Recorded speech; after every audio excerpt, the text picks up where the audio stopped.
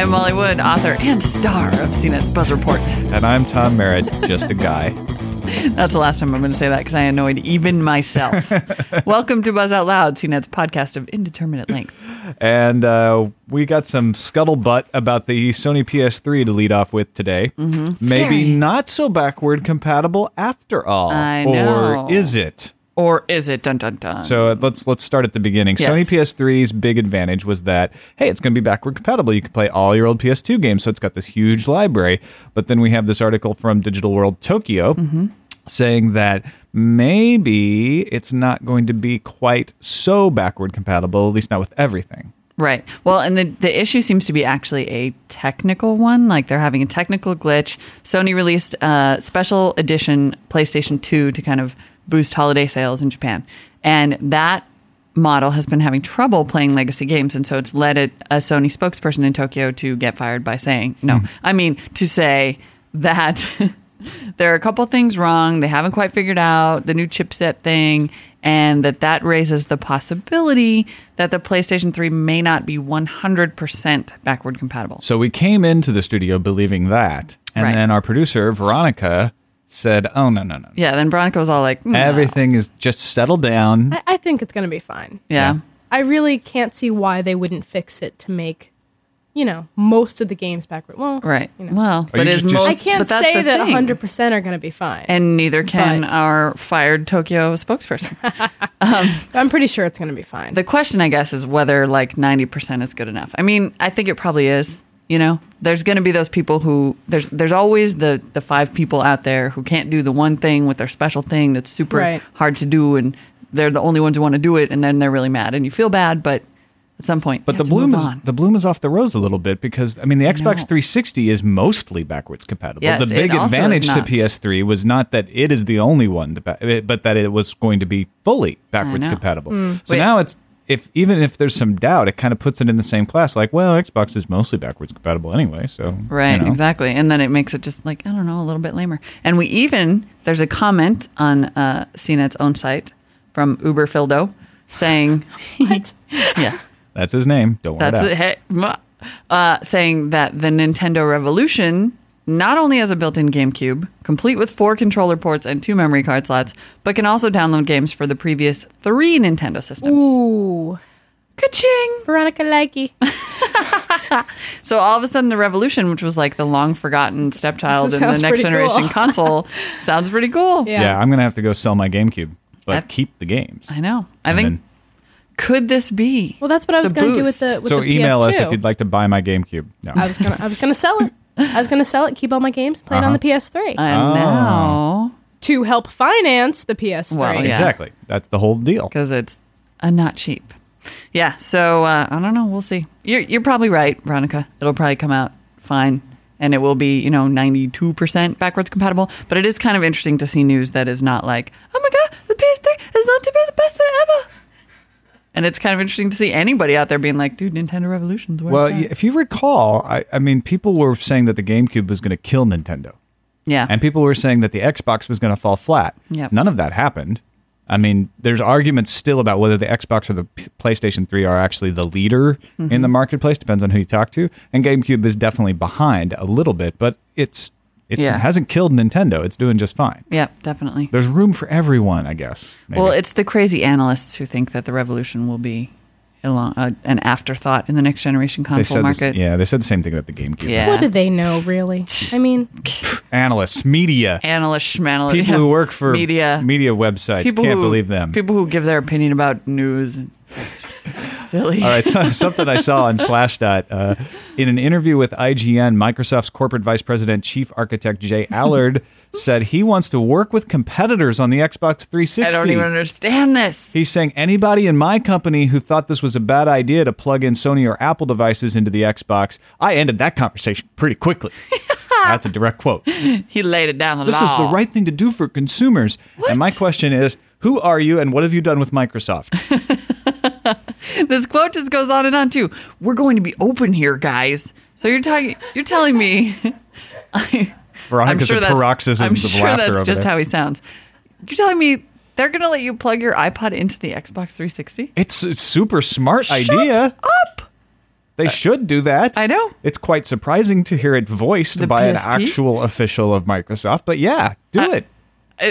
Wow. I already like the Xbox. This would just make me like it even more. I know. This is exciting. How is Microsoft getting less and less evil every day? I don't know. We mentioned this like last week, and it's really and the becoming week before, true. I mean, there's like a whole good the good not evil Microsoft Now, watch. hold on. We'll wait to see if Vista ends up being...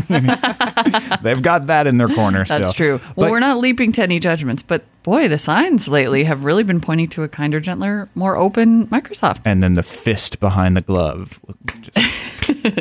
They're just luring us. Yeah. Luring us. The knife behind the cape. And if anything, this Jay Allard stuff is fantastic. You must go to Slashdot and read. They've got the whole quote here because it's just so astonishing. And if anything, I wish we could be more cooperative with the other companies that are doing those things.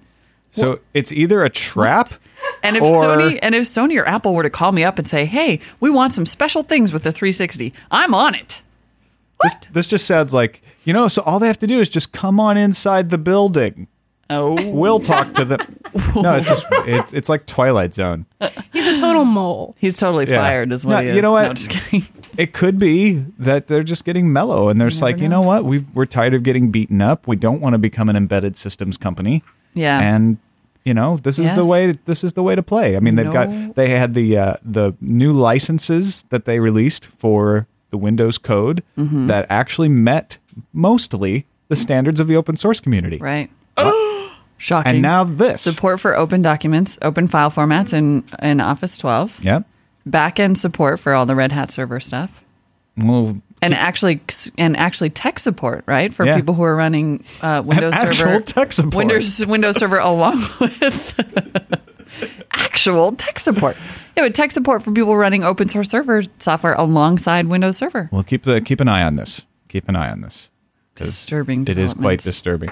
Let's go to something else disturbing. The BitTorrent user that has been accused and actually convicted of movie internet piracy for using BitTorrent as using the BitTorrent file sharing software. Yes. Let's be clear, though. It's not like he was just some user who was downloading movies and they went out and found him. He was an uploader. He was sharing. That's so true. he was actually distributing films. But this is the first time BitTorrent has been implicated in one of these cases rather than a P2P. Right. Yeah, that's true. So and the thing is, everybody who uses BitTorrent is a sharer. Now, granted, this guy was doing it, he made a pretty good business out of it. Yeah. But if you're using BitTorrent to download something, you are sharing it back up. Right. That is the whole point. Right. So, I mean, this does set a precedent of like, hey, if I'm downloading an illegal movie on BitTorrent, I am also sharing it. Am I open to get squashed? Mm-hmm. It is interesting. He was released on bail, 5,000 Hong Kong dollars. That's about 641 US, pending a sentencing hearing scheduled for the 7th November. So we'll keep an eye on this. As usual, it's a sticky wicket. Or as I have been known to say in the past when I didn't know any better, a sticky whippet. Because you're not such a cricket fan. Because I'm not such a cricket fan. But, that it's illegal. All right, do we have time for the 20-inch laptops? I think so. 20-inch laptops? 20-inch laptops. A new IDC report points to the possibility of 20-inch laptops in the near future. To which I say, what in the heck would you do with that? Chiropractors of the world rejoice.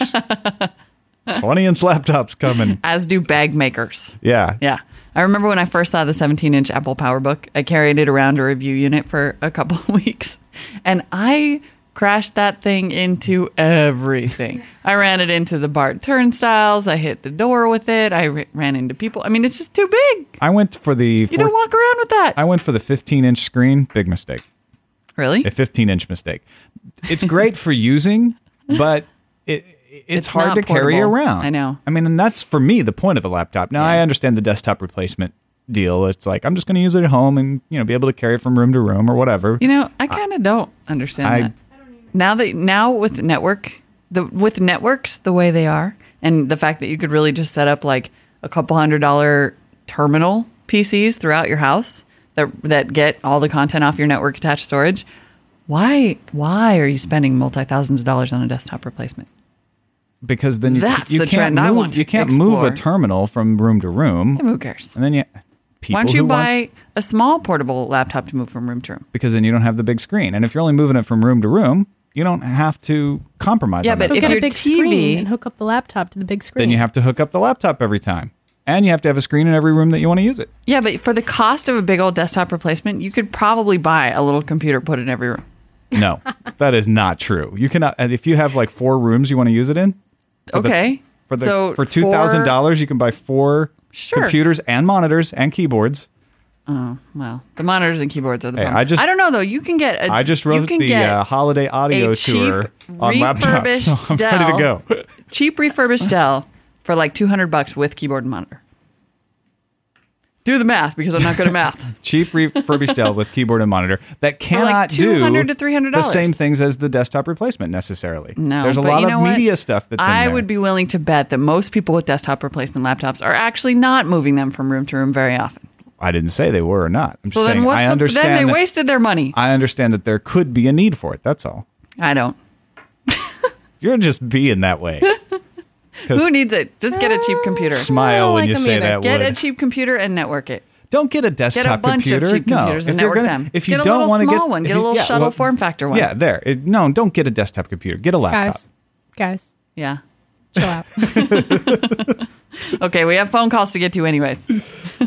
Oh, yeah. We got Trip on the phone. Help us, Trip. Again, thanks for calling, Trip. Hey, Tom and Molly, it's Trip. Listening to you talk about Google Print there, and the argument just seems a little weak. I mean, are they going to start going after reviewers that they go after and use their books to sell a product and make money and do all that? I mean, I kind of see it as the same thing. They're not giving the book away, but they're using the book or whatever written material it is just to further along their own purposes. And a lot of times the reviewers give bad reviews, so it's not like everybody's giving good press on this. And I think Google will probably stay pretty neutral as far as indexing. At least they were with my website. God bless. Go Google. I never thought about the book review. That's interesting. It's an interesting take. I think mostly, yes, Trip, this is a bad precedent, and it's a pretty weak lawsuit. Hopefully. Yeah. The big scare is that people are going to be able to get the full text of the book out of Google somehow. And yeah. So that's just... And the indexing thing is interesting. We got an email on the same subject from Brian who said that websites, that one possible thing about the indexing argument, we've made this slippery slope argument that if the courts were to find that indexing these books is illegal, then it's possible that indexing websites also is a copyright violation. Brian points out that websites don't cost money to view, but books do. Hence that kind of commercial use argument. However, as I've pointed out, and as we learned from Lawrence Lessig, it kind of doesn't matter in copyright law. Once you create content and distribute it, it is considered copyrighted for legal purposes. So if Google was then indexing it and itself making a profit from that, then I think my suspicion is it would be the same. Well, and it does cost money to view a website if it has advertising. It just doesn't. You don't have to pay. Right. You're viewing the ads. And so that's, there's money not being made when a robot visits a website because there's no human seeing the ads. I mean, You can stretch the argument pretty thin. Yes. There is a difference, though. There is. And Michael, from right here in the very building, pointed out that you can actually stop Google from indexing your site. Yeah. You can adjust your HTXS files and robots. And these publishers can stop Google from indexing their books. Well, can they? Yes. How? That's what Google says all the time. You can the same method that you use to stop Google from indexing your website can be used to stop them from indexing your book. But they have a physical copy of the book. How does that work? Well, they've just said all along that Google has said all along that if you're a publisher and you don't want your book to be part of Google Print, we won't do it. Oh, well, yeah. What are they arguing about? It was ridiculous. Because they want to. They want them to index it. They want them to pay for their privilege. Yeah, thing is, exactly. They want their cake and they want to also eat it. Huh. Novel idea. Yeah. All Novel. Right, get it? Let's move on. Oh, yeah. Let's definitely move on to Mike from Chicago. Hey, Tom. Hi, Molly. This is Mike calling from Chicago. A couple quick observations. Using this Rhapsody from Real, of all the services, I find it the easiest to use, and I had downloaded with the DRM on my Zen Micro the Paul McCartney album, and had enjoyed it for a while, and noticed it stopped working one day, and went back to the site, and all of a sudden, after 2 weeks on the market, he switched it over to a buy only at 79 cents per track. So, kind of disturbing. What I've learned from that is that if there's something I like that I really want, I will turn on replay radio and set it to 1,000 millisecond split between songs, and simply play the album on my PC and capture it through my sound card. It sounds a little degraded, but if they're going to do that to me by turning the DRM off so they can sell the album, then I can record it and have it anyway. Thank you. You know what? Currently, recording streaming radio is not illegal, so I say good on you, Mike. If that's your solution. Interesting. That's a little message out to yes.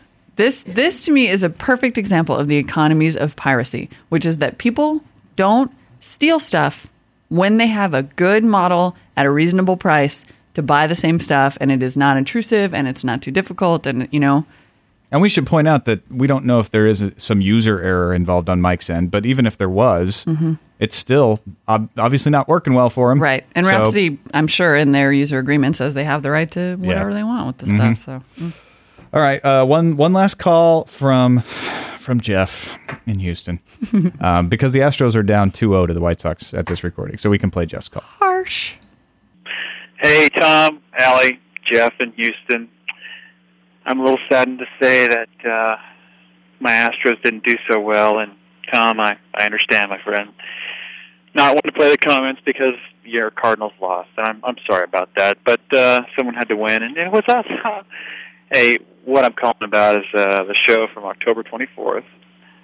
You made reference to the iPod and the accessories, and all I have to say about that is I own an iPod at 40 gig, and I bought the microphone that went on top. I think I spent $39 for it, but that's the only accessory I own. And so I'm just really curious, how many accessories do people really own? Ideally, with the new iPod, they've increased the recording capacity, so definitely I would want to buy a new mic for it if I decided to go that route. And Molly, I understand the issue with the headphones, wireless headphones. That's pretty cool, but I think it's interesting because the industry that relies upon the iPod, these guys are like, sweet, all that old stuff is no longer useful, so that means we get to come out with a whole new line of stuff and sell to a whole new line of people. So, I mean, maybe the negative isn't looking so bad. Maybe it's going to save the economy. Well, not like we have a bad economy, but that's a whole other story. So, anyways, Tom, again, the Astros maybe not going to win the World Series. So, take care, my friends. See you. Okay, wait. Jeff, in your call, and in your previous call, you referred to me as Allie. In the beginning of this call, you referred to me as Allie, but then later you did call me Molly, which is my name. Well, all I have to say is that what the industry sounds like? No, this is actually a really good point, which is, people who uses and there's not that many accessories. Right. And in fact, Eileen, my wife who has the iPod, has bought some accessories, and then they just kind of fall by the wayside. And actually, one thing that I considered later is that if you bundled your iPod with the few accessories that you bought and put the whole thing on eBay, then you might even get more money for it. True. Jeff's point, and Kevin makes a similar point in email, people don't buy this because they need it, they buy it because they want it. And yes, people don't buy iPods because of the accessories or in spite of the accessories. They're buying iPods. Yeah. So I admit it. That was me just looking for. You can buy an iPod from a vending machine now, for goodness sakes, in an airport. I mean, yeah, this is just a luxury item. Yeah. All right. That's it. That's it. We're all worn out. And we got a fight brewing for later. And I'm going to go buy Molly 4 laptops. Super. If you'd like to weigh in on any of these arguments, give us a call. Or buy me a laptop. Give us a call, buzz@cnet.com, or email us 1-800-616-CNET. Thanks. Bye. Bye.